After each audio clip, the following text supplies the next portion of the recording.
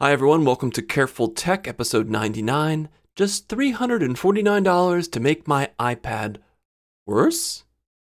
So I've been enjoying hearing, watching, and reading the various reviews of the iPad Pro's new Magic Keyboard this past week or so since the embargo dropped and people started receiving their units. But I have to admit that I've been gravitating to those reviews that have bones to pick with the design, that are a little bit more negative. And part of that is probably my own self-justification for not buying the thing. So for example, Marco Arment of the Accidental Tech podcast has serious concerns about the trackpad, both in terms of its size, it's pretty small, and the fact that it's bolted on. Not physically, but in terms of iPadOS's mouse support, it feels a little bit like a hack to him on a very touch-centric device.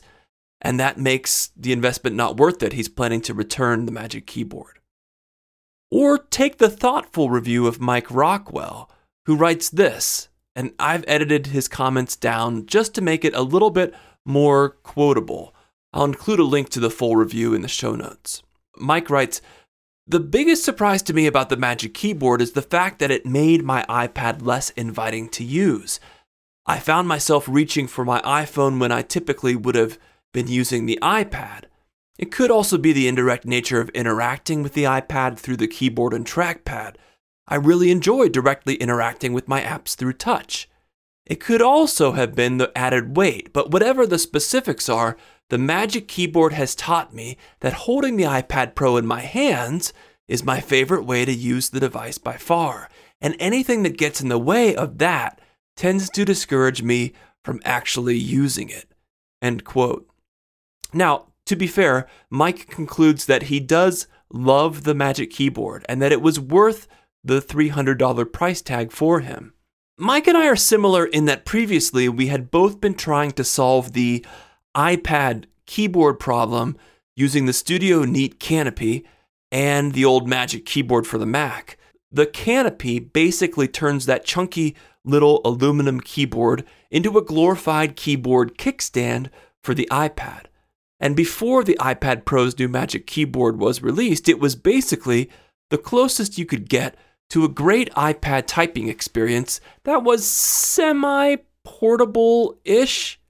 Now for Mike, the new Magic Keyboard, the iPad Magic Keyboard, supplants the Canopy, and it's better enough to justify paying twice as much as the Canopy plus keyboard combo. I fall on the other end of the spectrum, other end of the calculus. I can't quite justify paying $200 more for the Magic Keyboard, no matter how much more convenient it is than that Canopy combo.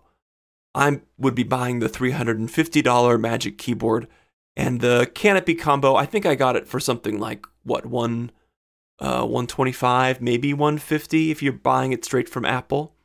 And I'm especially hesitant about making that investment, given what Mike wrote here about the Magic Keyboard case, making the iPad somewhat worse at being an iPad.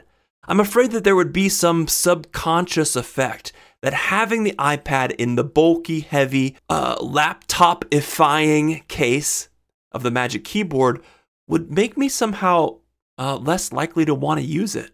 I wonder if I would find myself gravitating more to the Mac for those laptop use cases.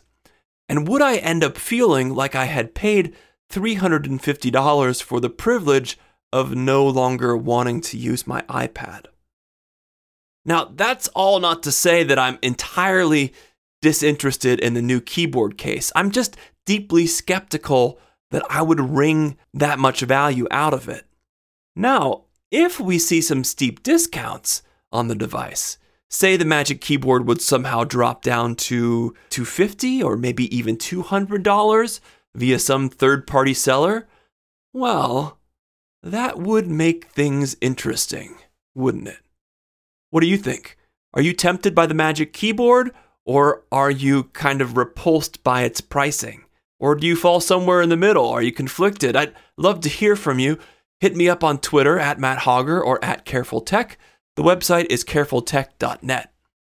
Thanks very much for listening, and I'll talk to you next time.